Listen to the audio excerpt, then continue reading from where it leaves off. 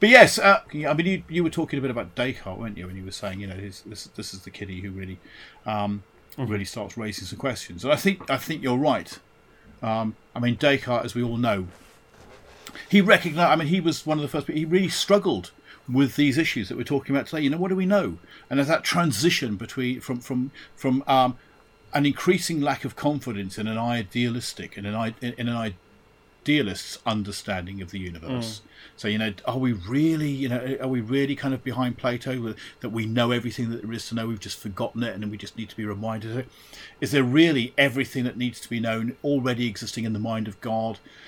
And the priests will dole this out to us, and we can find this information in the sacred texts, and this information we made available to us because it's already there. We just need a conduit to it. Is that really how it is, or are we moving more and more towards a kind of Baconian empirical idea where you've just got to suck it and see, and you've got to have the experiences before you can actually kind of claim to have the knowledge? And so you have Descartes saying, well, what do we do? We're moving into this world. We can't trust our commitment to this vast repository of cosmic knowledge that God or that the otherworldly forms was able to give us. Now we're beginning to say, okay, maybe that's not the case.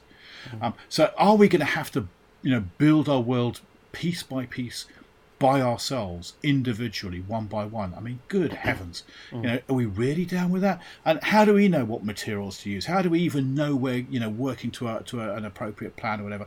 And he raises that whole he raises that whole question, that kind of systematic doubt. What can we know for certain anymore? And he kind of he does, as he does reduce the whole thing down to, well, the only thing we can really know for certain is that there is somebody asking the question, oh my goodness, what do I know? Because you're aware that you're asking the question, so there must be somebody there asking that question, because otherwise where does the question come from? And then, as we know, he kind of smuggles God back into the equation, because he still couldn't find a way of guaranteeing knowledge. So he says, okay, we exist, there's a proof for the existence of God. God has to exist because a perfect being has to exist, and therefore we can now trust that our senses are giving us access to a world that's really here. So at least we can start confidently building knowledge out of the experiences we have. And that's kind of groovy. But then, as you say, by the time you get to Kant raises the question again. Is there knowledge we already have? Our Plato, is the kind of the Judeo-Christian tradition? Are they right? Is there knowledge already there? Is there any kind of knowledge already there that we can rely on? And for a while, as he said, there has to be something. And then increasingly, he came to the conclusion that, well, actually, no, there's not. There's no pre-existent knowledge. But he still couldn't let go of something. He still had to say the kind of legacy, a kind of a residue of idealism. He still had to say, well, there's not knowledge as such. But if you like, the structures of knowledge, yes, the categories of thought are still there. So we've still got instructions on how to piece it all together. Our mind has the kind of the grid, the instruction kind of booklet. So yeah, we are responsible for gathering information. We are responsible for seeing things and tasting things and hearing things and touching things and all that kind of stuff. That's how we get the data. But then our brain, our minds, everybody's minds, if you like, have that essential toolkit, that essential structure to put things together in a meaningful way. And language, I'm guessing, is kind of one of those. It's kind of one of those. So space and time are kind of two of the primary categories. Yeah. We don't have to learn those. These are not things that are concepts that are taught to us. These are things that are present in our mind to help us make sense of the world. So that's kind of comforting in a way. That you've got, well, yeah, at least the data we're taking in makes sense. It's a good baseline, I think. It's a good. Yeah. It is a little bit frustrating. This is what you got. It's like you've got the equipment to understand the world, but you can't really understand the world completely. Yes. Yeah. It's not.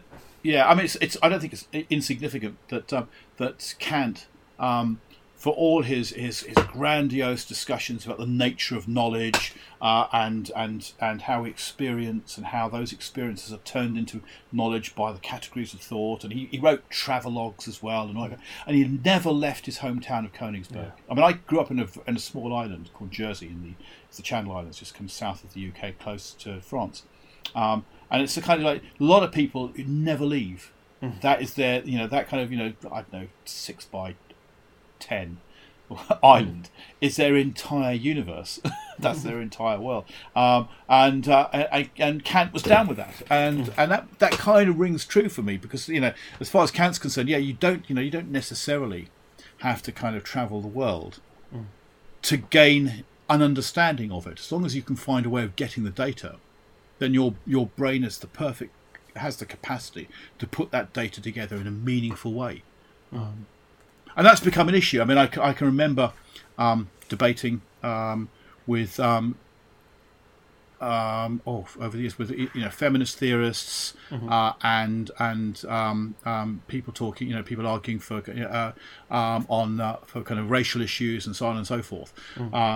That unless you've experienced it, unless you are a woman and you've experienced being marginalized by a patriarchal culture, then you can't know what it's like. You can't know, so you have no voice. You can't comment on it. And there's a strong body of opinion that argues that unless you've had it's very empirical. Unless you've experienced it, you can't know it. And the other side of the coin, as people who take the other view, which say, well, you don't actually have to have physically experienced a thing, or personally experienced a thing to have an understanding of it, to be able to speak meaningfully of it. So I'm not a woman. I've never been a woman. I don't intend to be a woman. But I would consider myself to be a feminist. I would consider myself to be supportive of the feminist agenda, even though that is not something I've not experienced in the same way as I've never been to Australia. Doesn't mean to say that I can't. I'm not in a position to say anything about Australia. Doesn't mean to say I can't learn about Australia and anything meaningful. But I think it's important to have that kind of recognition of the the impossibility of understanding someone's perspective within your argument. As long as because I think I thought of that as quite recently, about potential problems of racism, and I'm a quite optimistic person. I think it would, from what I can see, it's not the situation in this particular area is not that bad, and I had to think, well, no, I'm thinking like a white person because I'm a white person. I have to recognise that other people think and feel differently because they're a different race to me, and that is part of the argument.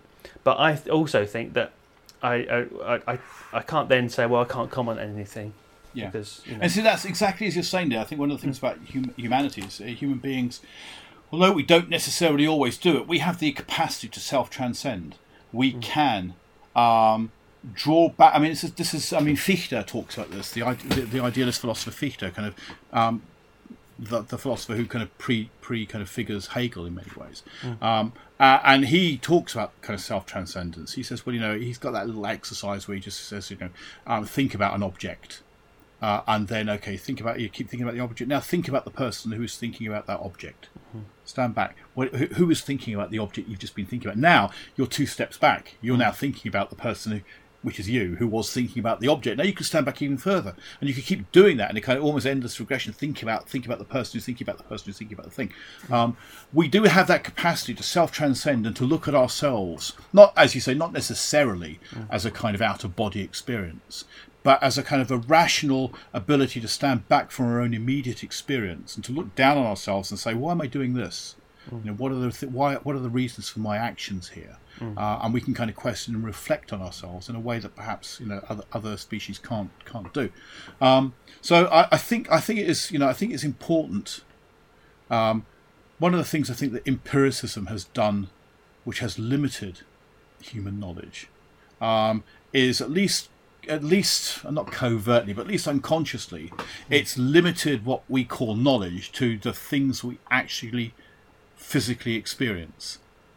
Because, and Hume points this out, David Hume points this out very early on. He says, that all forms of empiricism are ultimately fail, because they can never, ever examine their own foundation. They're never able to ask questions about their own foundation because there's no evidence for that. So you can't sort of say, well, why do we accept that the world works this way? Well, we believe that the world works this way. How do you know that this experience leads on to that experience and will always do that? Every time you have this, there will always be that. How do you know that? You can't know that for certain. All you can know is it's always been that way. It's just like a habit. So there's kind of that kind of issue that all you can know is only the things that you actually can touch and smell and feel and taste.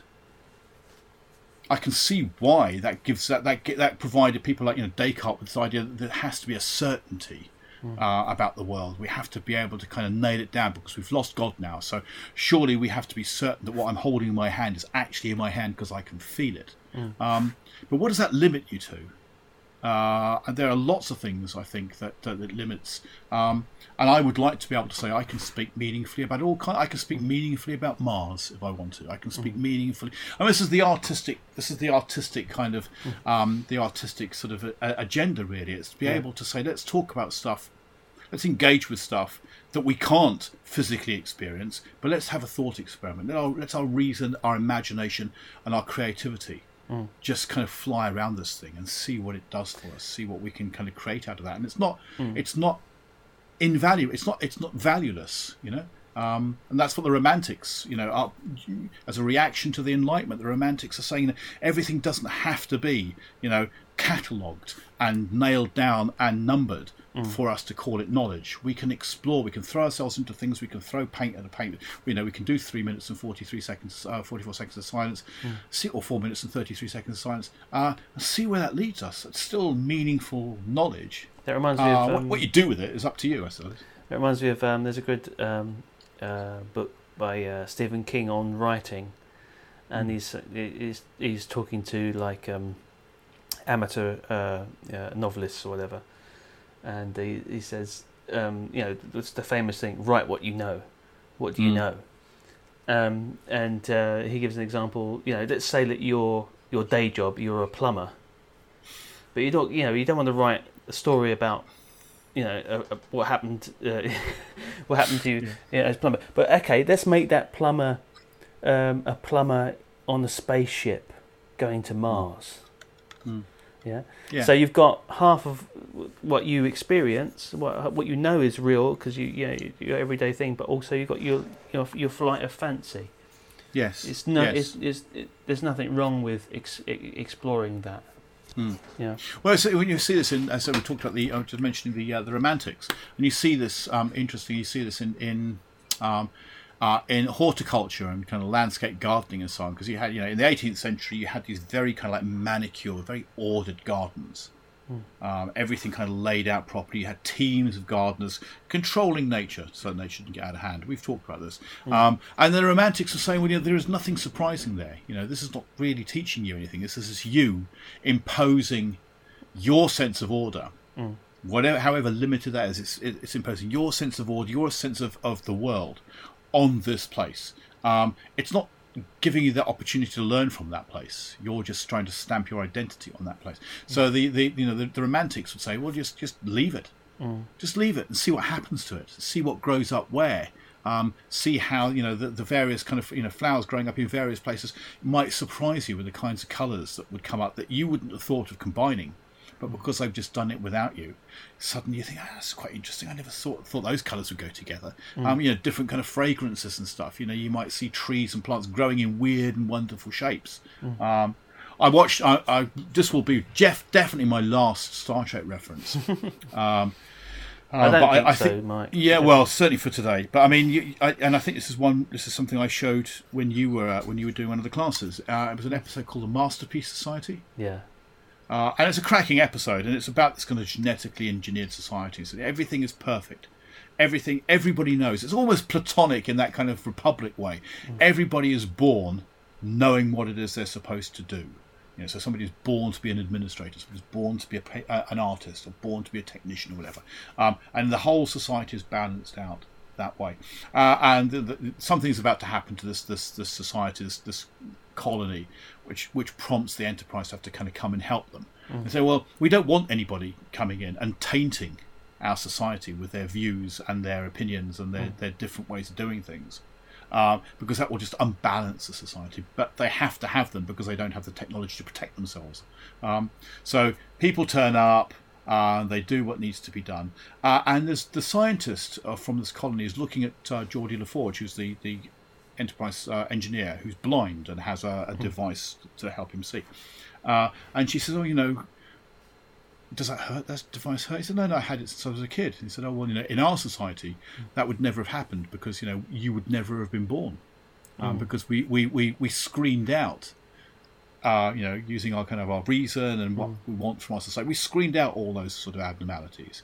And and LaForge said, well, who are you to decide whether I've got a contribution to make? I can't see in the way you see, but I have a device here that helps me.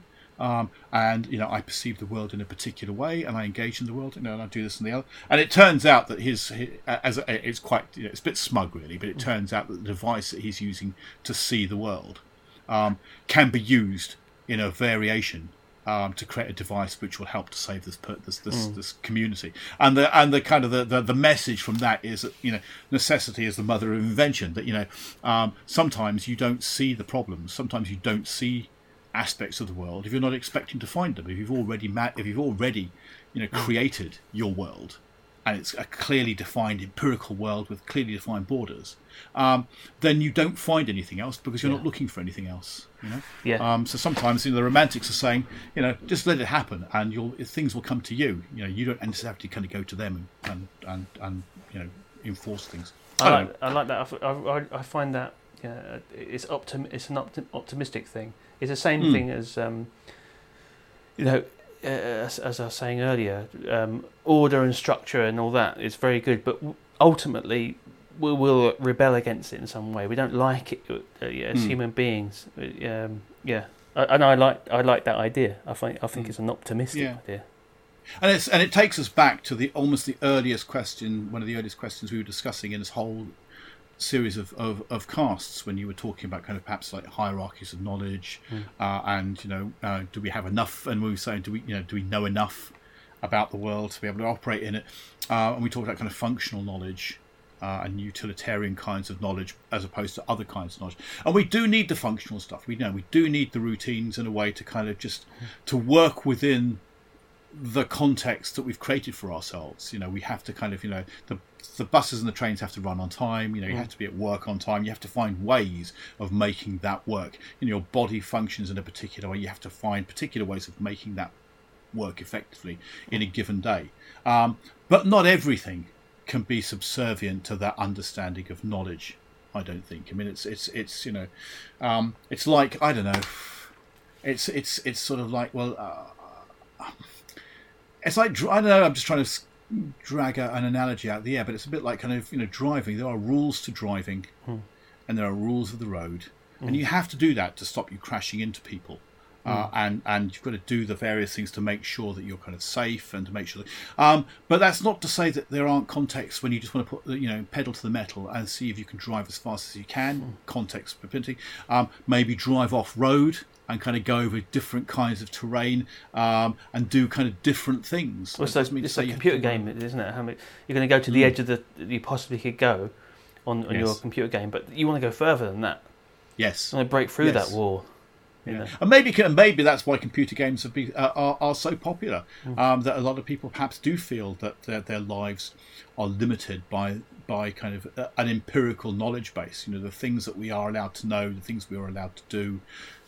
We're only ever testing our kind of utilitarian functional knowledge to get from A to B, A to B, A to B, pull that lever, A to B, A to B.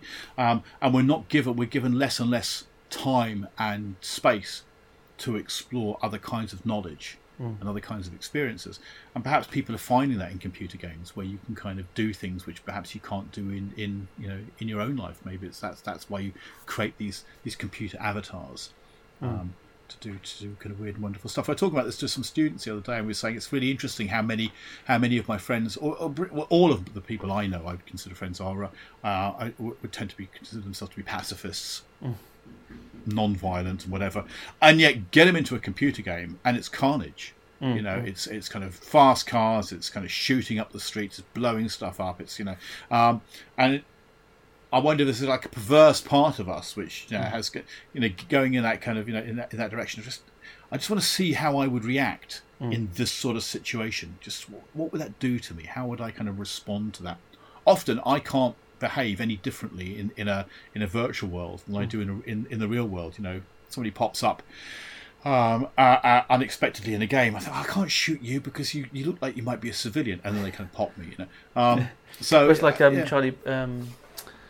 Charlie Brooker said, it's like in a game, he loves gaming, and it's you're a sniper. And he said, I'm lining up my scope to get the guy, the guy walking meters and meters away, and as I pull my trigger, I'm thinking about what he's thinking. Yeah, I know, his exactly. Last thoughts will be. Oh yeah, exactly. That's exactly what I would do. It's dreadful, really, but it's an interesting idea.